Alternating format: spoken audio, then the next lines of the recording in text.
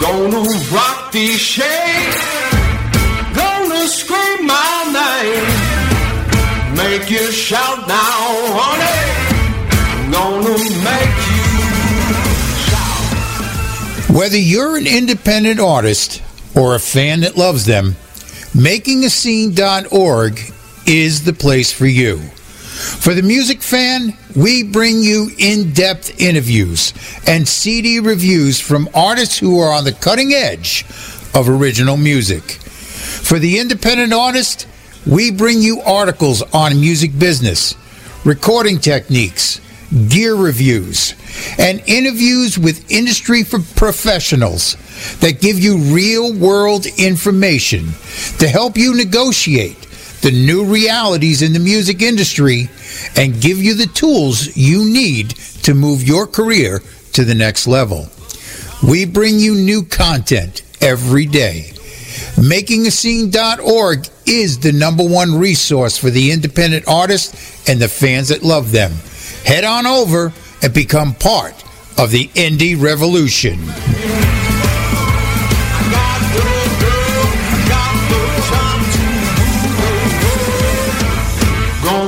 Rock these shades, gonna scream my name, make you shout now, honey, gonna make you shout, make you shout, make you shout.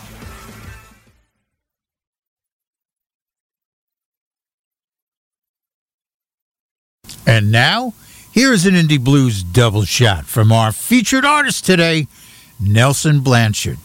And stay tuned for that interview. It comes up right after these songs.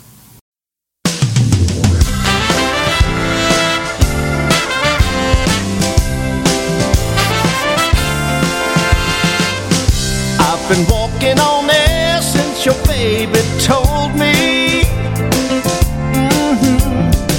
She's had enough of your covert activity. Oh yeah. Her eyes have a new spark whenever they look into mine. And that's all good, 'cause I've loved her for a long, long time. The girl doesn't love you, you know she told me so. The girl doesn't love you. She says you gotta go, you used her love, now she's setting you free. The girl doesn't love you, she's in love with me. Yeah.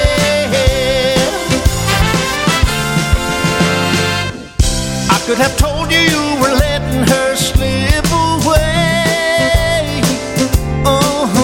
But why would I help you when I hope she'd be mine one day? When it came to her, you thought you were on solid ground. But what goes around surely will come back around. Will come back around. The girl doesn't love you, you know she told me so. The girl doesn't love you. She says you gotta go, you used her love, now she's setting you free. The girl doesn't love you, she belongs to me.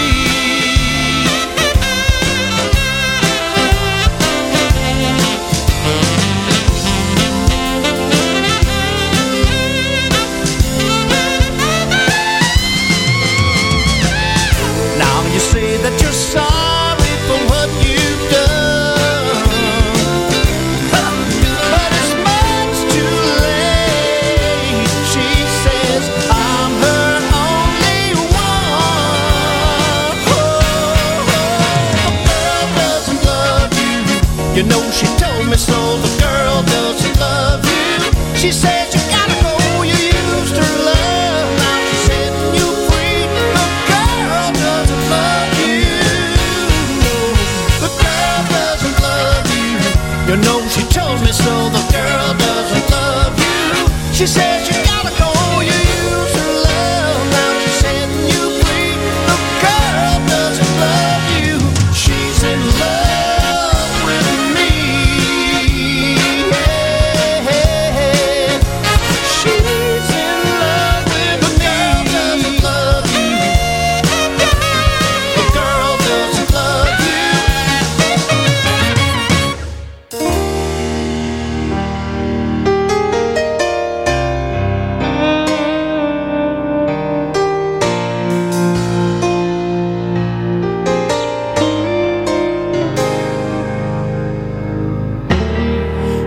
tickets in your hand, and all your bags are packed, and you've made lots of plans, and there's no turning back.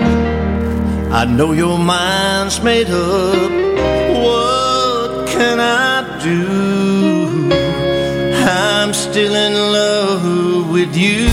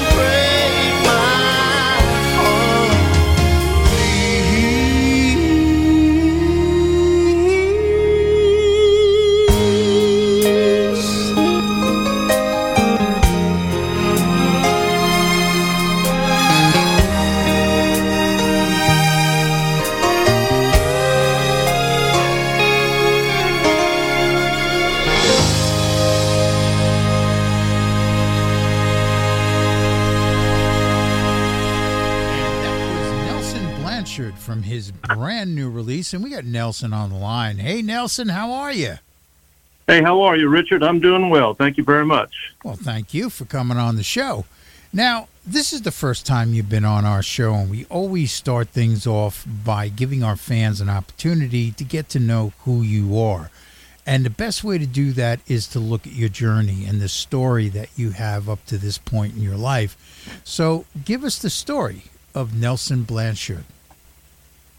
Well, Richard, I've been playing music since I'm 10 years old in bars and clubs. My father owned a big club in a small town called Pierreport where they filmed Swamp People. Actually, Troy Landry is my cousin. Okay.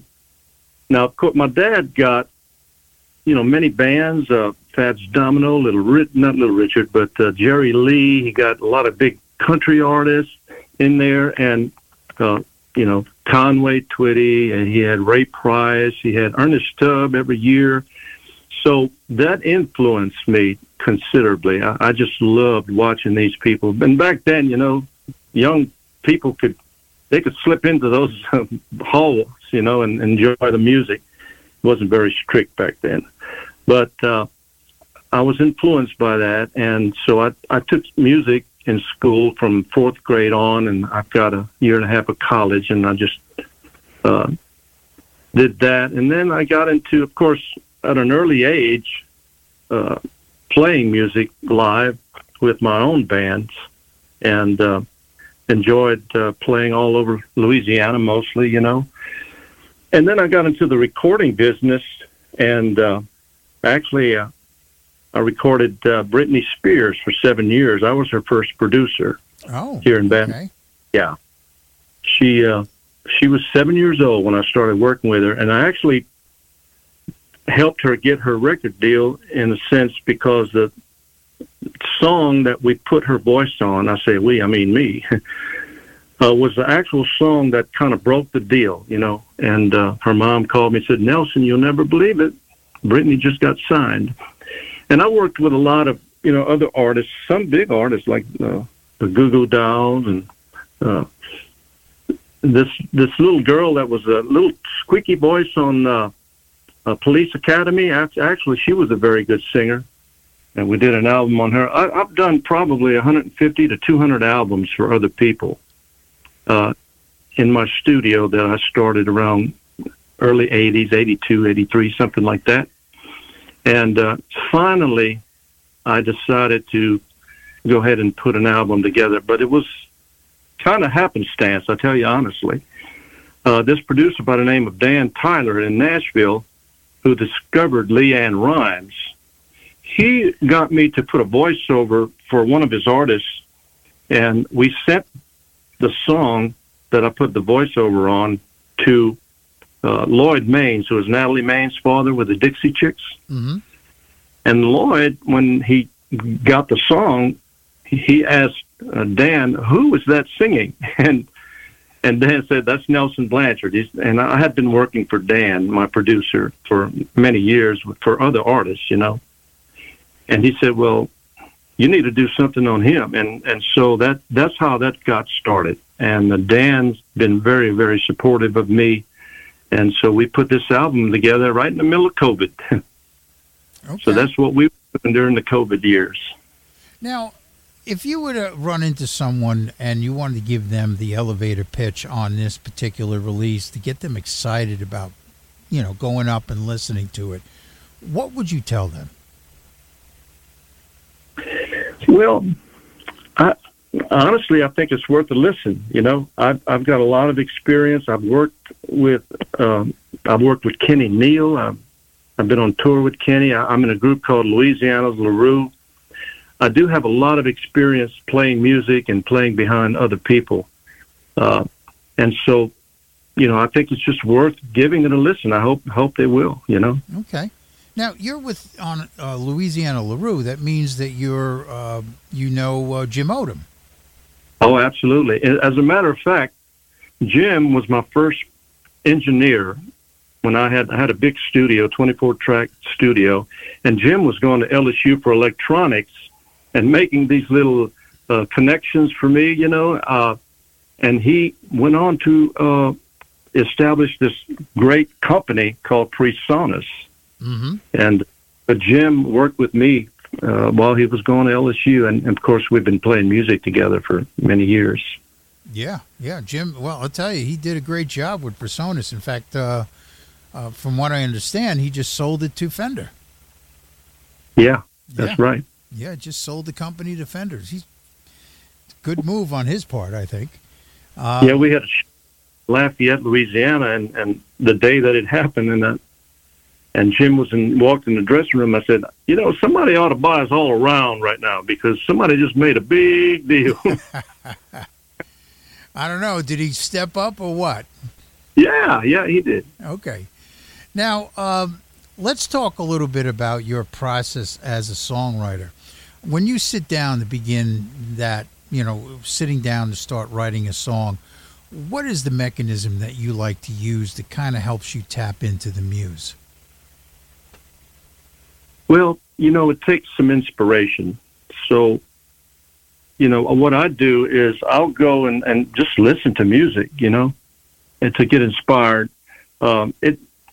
You know, I hate to blow any kind of a horn, but it's something that I can turn off and on. When I want to write a song, I'll put myself in that frame of mind, and I can just do it, you know. But I know what to do as far as preparing myself to do that, and I just do it, you know. The last two songs I wrote, in fact, they're on this album. I wrote walking. I had my iPhone with me, and I was just thinking, you know, of the progression in my mind, the melody and the lyrics, and it just all came together that way. So it's kind of pragmatic to me, you know. I don't need a whole lot of the song, as they say, the song came down from heaven, you know, on my lap. Well, it doesn't happen to me quite like that. But I do get in a frame of mind where I can write. And of course, again, I'm schooled, so I've had all this experience as far as knowing what works and best, what doesn't work as far as chordal progressions and so forth and melodies. So I guess that's it. Okay. Now, you had mentioned that, you had your cell phone with you, and technology has really brought us some great tools. The cell phone being one of them, where we can capture those ideas that back in the day we used to lose more songs than we ever wrote. What are some of the tools that you have found, besides the cell phone, that have become indispensable to you as a writer?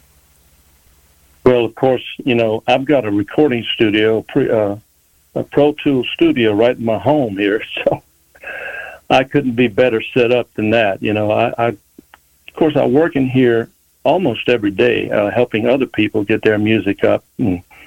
But I can as a matter of fact, if I can say it right now, I'm in my pajama bottom and my robe right now, my workplace. Well, I have to. I don't want to paint a mental picture in anybody's mind, but yeah, that's okay. Convenient. I'm sitting in my studio, but I'm going to set a pair of Dockers and a T-shirt, but I haven't quite got to my pajamas yet. So now you had mentioned that you're working with Pro Tools as a DAW, and I'm always curious about what DAWs people use, and of course I use Jim's software. I use Studio One. I think that's a great DAW and software. Is it because of the fact that it's this so-called industry standard that you stayed with Pro Tools, or there is something about that software that you like? Well, that's a little part of it, the industry standard thing. Although I've got Jim's software as well, and I've used it. I love the sounds in that thing, especially. But it's just a matter of what I got used to. It was early 2000s that I got used to this. Right after I left the 24-track studio and came back home. Actually, I bought this home that had a studio in it.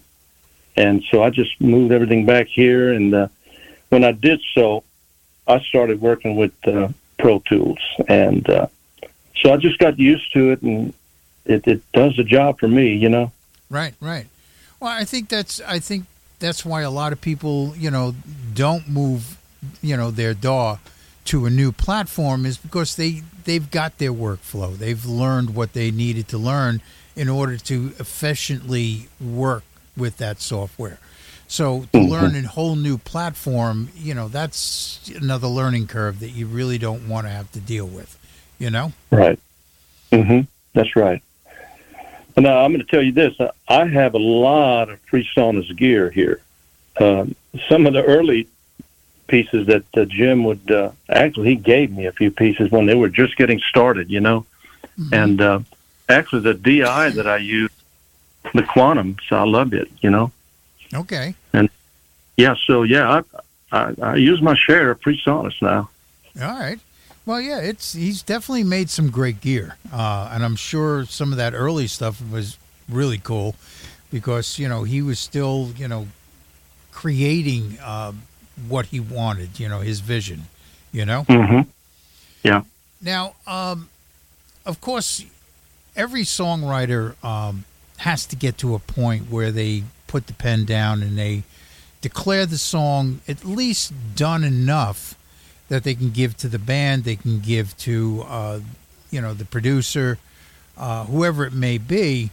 What is your quantifier? What do you use to determine when a song is ready to get to that point where you move from the writing to the production phase? Well, actually, I'm going to tell you, I will begin the recording process and will add to that as I go. So I may just have the basics of a song done, and I'll put a beat on there and add the basic tracks, the rhythm tracks, and then things will just kind of start flowering from there. You know, I may get some extra ideas, and, but the core of the song is written, you know. But as far as, I guess you would say, the arrangement comes, you know, as I go through the process. It's not something that I visualize, like the whole thing with all the instruments. That comes as I add parts in the studio. I love that part, you know, that creative where, hey, I can do anything I want with this, you know. Right. Now, of course, you know, every artist and every producer, engineer has their process when they work in that environment of the studio to get the sound they're looking for.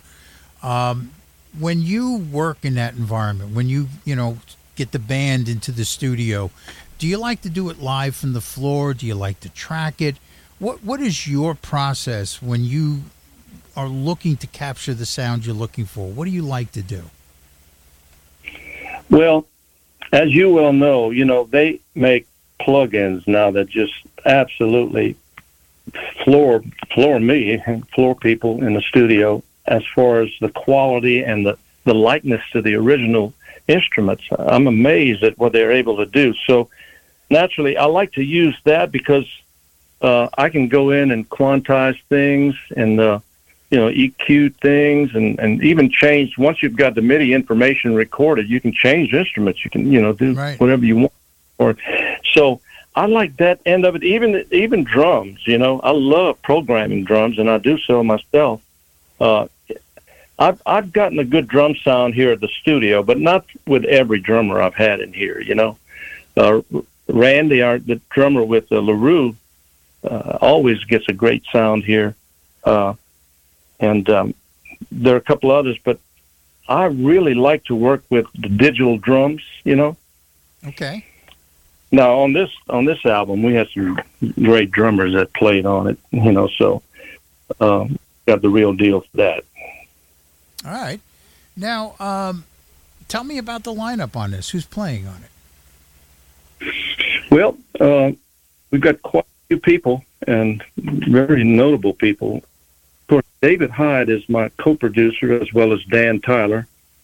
Dan, by the way, discovered Leanne Rimes, and he wrote some great songs for some big artists, Eddie Rabbitt, Kenny Rogers, Nitty Gritty Dirt Band, and a whole ton of people, you know. He's a really well-known writer. Anyway, David's playing bass. I've got Teresa Henderson on background vocals. I'm just looking down the list here. Teresa was on the Nashville Network for 2 or 3 years on Crook and Chase. She sang there as a regular. Okay. Randy Carpenter, who's a drummer with LaRue. Ian Webster, who plays guitar. He's a great guitarist here in Baton Rouge. He's my guitar player in the group, our new group. Joel Sanye, you've probably heard that name. Oh, yeah. The French accordion player, yeah. David Grissom. David, you know, was with John Mellencamp, John Cougar, some people know him by. Also, he plays with the Dixie Chicks, what are now called the Chicks. A great guitar player. We got Brent Mason on guitar as well, Mr. Guitar in Nashville. He's really he's well known, you know. Mm-hmm. And then Shane Terrio on guitar. Shane is the musical director for Daryl Hall, for Daryl's show. Was it Live at Daryl's House or something like that? Right, okay. Yeah. And he plays with Hall & Oates as well. William Tyler is Dan's son. William's a great guitarist, and he's playing on here. Kenny Neal is playing on here. Nice, okay. And then Lloyd, yeah, Kenny's a great player, man. Like I said, I had the opportunity to tour with B.B. King with him over in Japan back in the mid-'90s. And then we got Lloyd Maines, again, the steel player, the father of Natalie Maines with the Chicks, excuse me.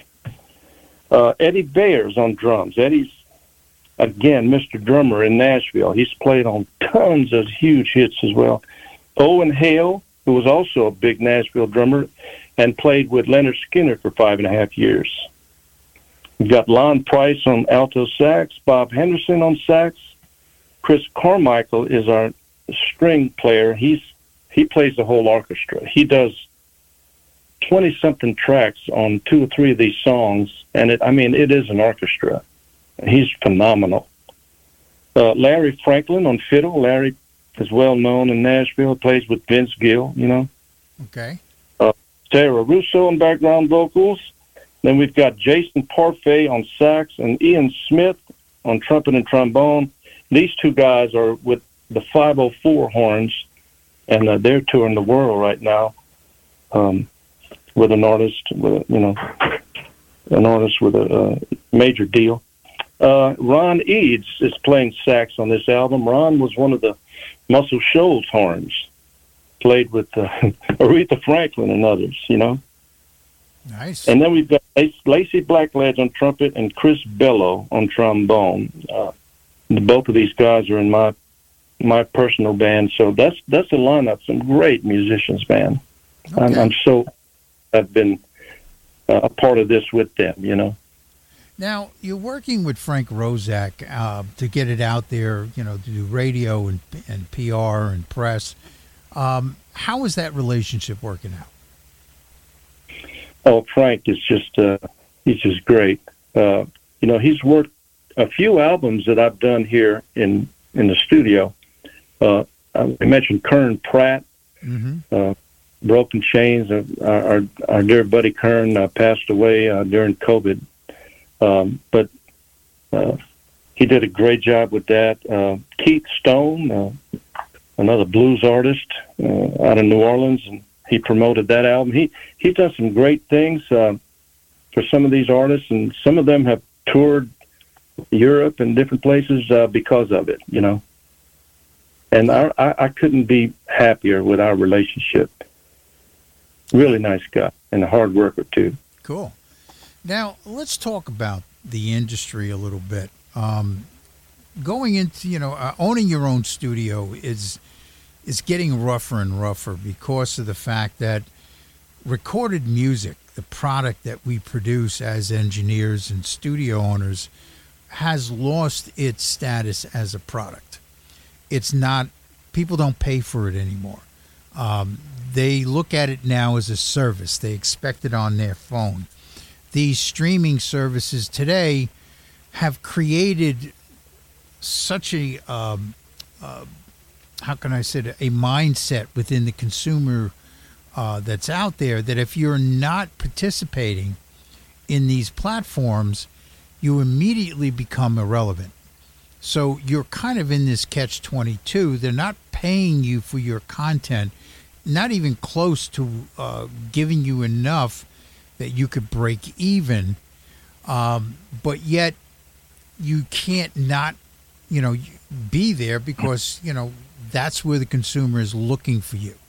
How has this shift in perception by the consumer affected you as an artist? Well, you know, it's good in one way and it's not so good in another, you know. The way that musicians get paid now for their writing, as you mentioned, which streaming, which is most of, I would say, the lion's share of how music gets sold now. I know that I represent a few artists, and the money just trickles in. I'm talking about a fraction of a cent, you know, for a play. You can hardly get rich on that. But on the other hand, you know, with these platforms, particularly, you know, with YouTube and others with TikTok, of course, that's a big deal, TikTok now. But, you know, you can get a presence on there, and it can happen overnight. There's a guy in Houma, Louisiana here that has 3.5 million followers from simply singing songs in a small store. When he goes into the store, they've got a song ready for him, and he sings with the record, with the recording, and he's got a great voice. His name is Bear Bailey, but he has, I won't say overnight, but in a very short time, he's got 3.5 million followers, and so he got the attention of major people in Nashville. So it can go either way. Either you can be in oblivion. If you're not there, you could possibly get in the back way, and the way that we know about it, and that is through promotion, radio stations, internet radio, and so forth. But as you said, the most likely is going to be because of a presence on the internet, But I will say this also, that I've always been told, musicians don't really make money on their records. They make money performing. So the record companies, they're the ones who would make the money. They would recoup tons and tons of money before an artist would start getting paid. So really, it's 6-1, half dozen the other as far as a musician getting paid, even as a writer, Right. Unless, of course, gigantic hit. But I've just relied on, hey, get ready to play and make money that way, because the money from sales, unless it's a tremendous hit, will not come pouring in, Now, there is some technology that is giving us some promise for the future. There are streaming platforms that have been developed that utilize the blockchain, which is that technology that cryptocurrency is based off of. And they're claiming that they will pay up to 80% of the incoming revenue. And one of the reasons they say they can do this is that it's a decentralized system. In other words, no corporation owns it. It is owned by the fans, and it is owned by the artists that put up their content. They're the ones who are in charge of these platforms as they develop. What do you think of that as a potential future where artists start moving to these other streaming platforms as streaming evolves into the future? Well, I'm definitely game for any of that.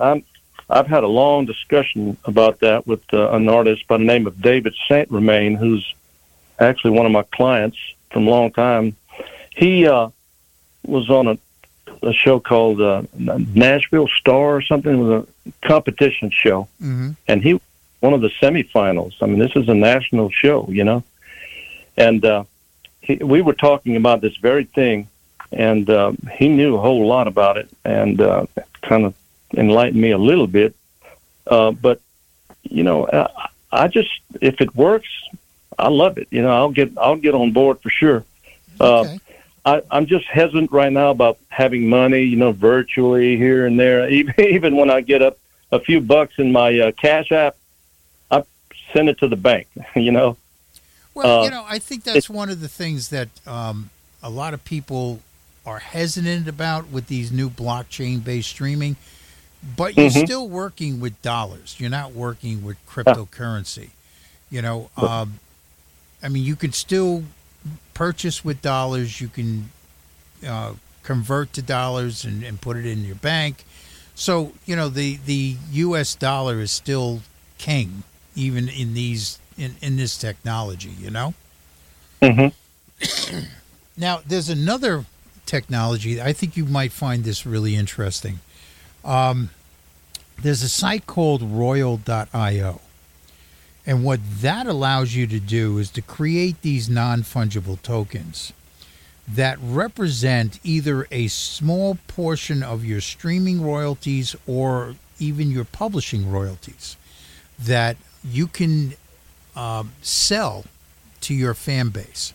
Now, this rap artist Nas did this, and he took 2 of his songs from his latest release, and he made enough of these NFTs to cover 1/2 of the streaming royalties on 2 songs. And each one of those NFTs were like 0.015% of his streaming royalties. And he sold it to his fan base, and he was able to generate a little over $600,000 in upfront income. And in addition, these things get bought and sold on the open market. So if anyone decides to resell it, he gets a commission on that resale value in perpetuity forever. And he also, if you think about it, he's got almost 3,000 fans now that have an economic interest in making sure that his music is streamed. What do you think of that as a potential business model for the future where you can actually sell stock in a song to your fan base. Yeah. Well, I tell you honestly, I love that idea. I really do. You cut out a lot of middle people, with that. And it seems like you would have a little more control over things, Well, yeah. But again, Billboard Billboard had an article where they said of the billions of dollars that are generated through the music industry, only 12% gets to the artist because there are so many middlemen in this industry. From aggregators to distributors to streaming services to managers to you name it, they're out there. Every time you write a song, there's at least 6 or 8 people with their hand out in that line, Yeah.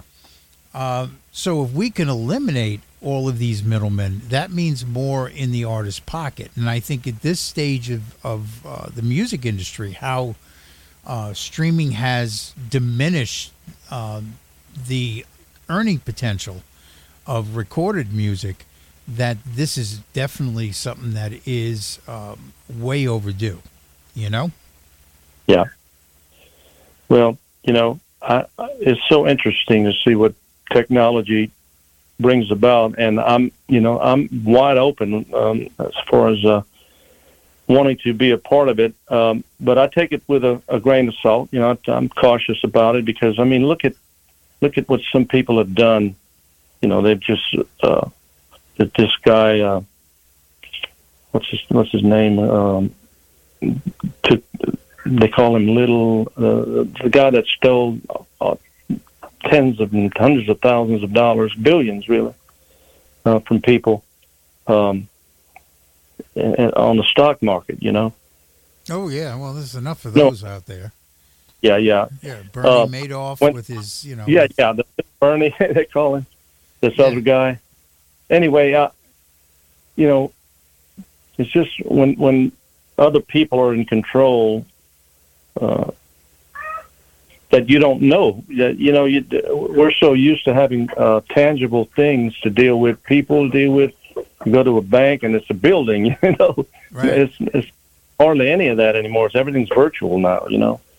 Well, I think that the whole idea of having a tangible product is, we as old people, old guys, we can identify having that tactile experience of music, where we would get a vinyl in our hands back in the day, and it was an active experience to put that onto a turntable, put the needle down, and listen to it from front to back, and then turn it over and listen to the other side. Today, people are not listening to music like that anymore. It's a completely different experience. They're creating soundtracks for their life. They're creating something that, my workout playlist, my drive home playlist, and it's a different mindset in how people are listening. And we have to look at these technologies today as artists and say, okay, how can we utilize this technology and monetize it in such a way that I can continue to make a living doing what I love to do, Mm-hmm. And that's really the goal that we're all striving for at this point. And, if we're going to achieve that goal, we're going to have to work together as an independent artist community to get a seat at that table when this new technology starts to take off, the next version of streaming.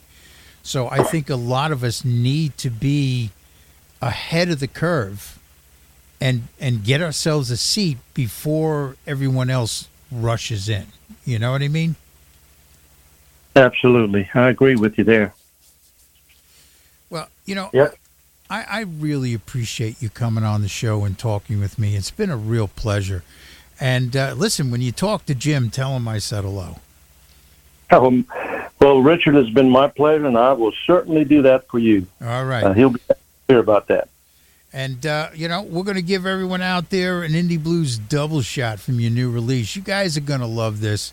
You know what? Turn it up loud. Screw those neighbors. We're going to have some fun tonight. Thank you so much, Richard, for I want to say spinning the songs. Yeah, well, I spin. I'll turn around for you. No problem. Yeah. But I'm so happy that people like you have gotten on board and helped us out with this, because, otherwise we'd be sitting in the dark and paddling, be out on the creek without a paddle, I should say. There you go. We really, really appreciate what you do and people like you do for us. Well, it's my pleasure. I enjoy every minute of it.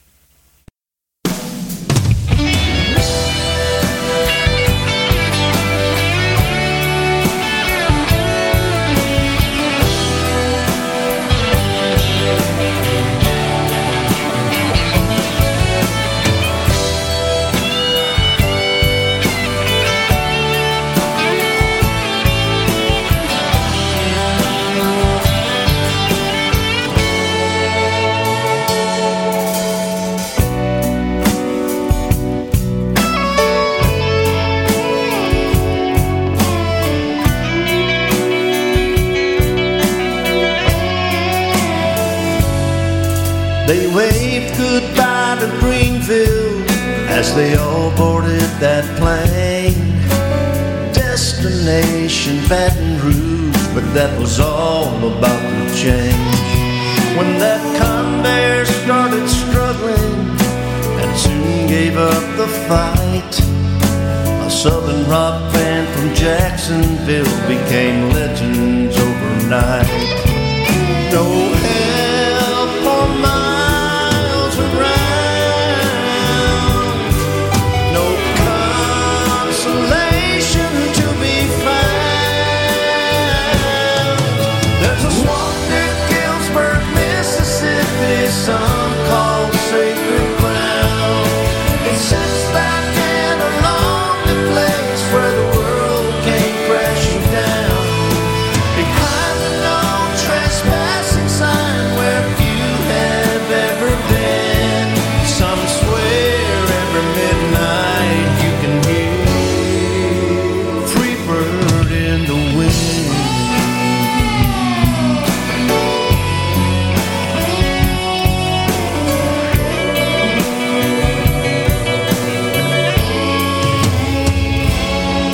There's an old birch tree that keeps a watch from sunrise to dark, with the title of that famous song carved into her bark.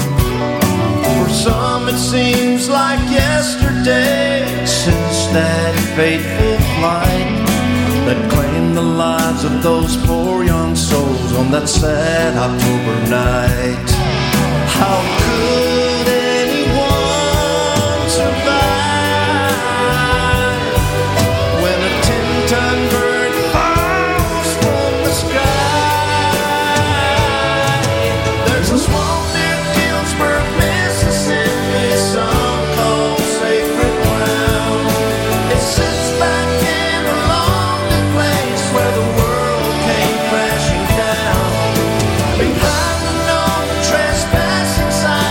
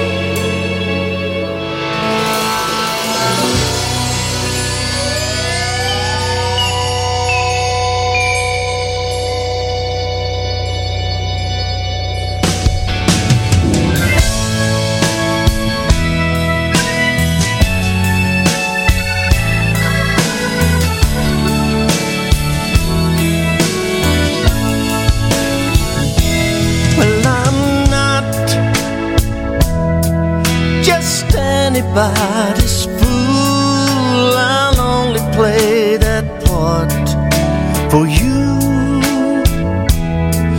for a smile from you. There's not much I wouldn't do, but I'm not just anybody's fool. And I'm not just anybody's clown, but I'll bring the house down for you. So remember, as you're laughing with the crowd, I'm not just anybody's clown. I put aside my pride for a chance to win your love. One kiss is enough to leave me desperate for your touch. You know, an ordinary fool would have given up and gone. It takes a perfect fool to keep hanging on and on.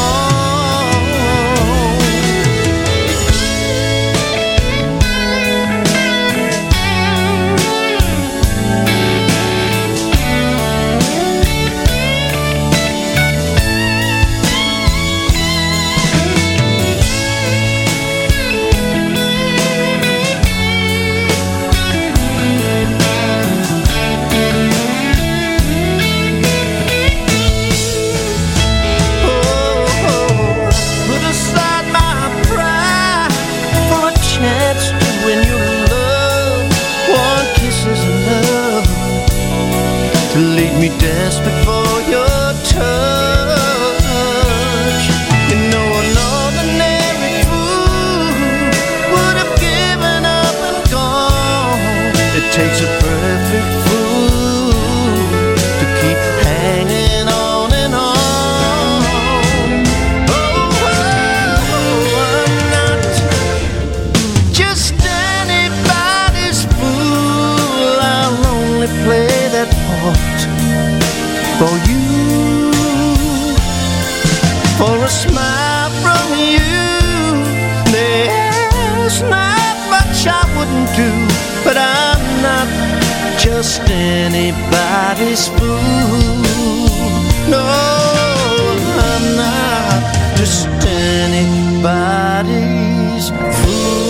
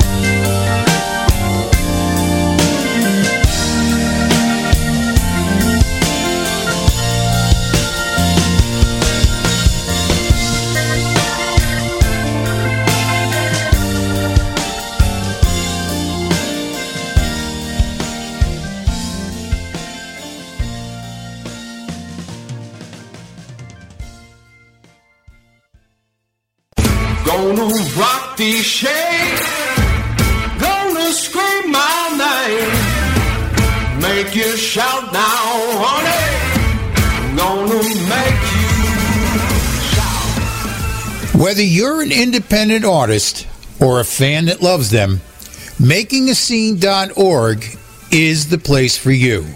For the music fan, we bring you in-depth interviews and CD reviews from artists who are on the cutting edge of original music.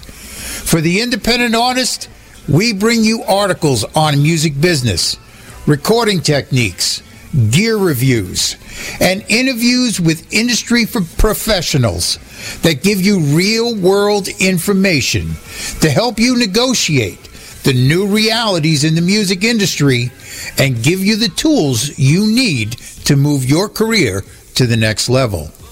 We bring you new content every day. MakingAScene.org is the #1 resource for the independent artists and the fans that love them. Head on over and become part of the indie revolution.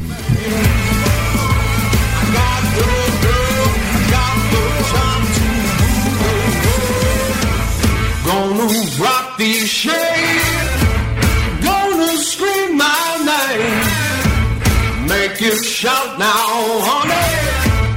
Gonna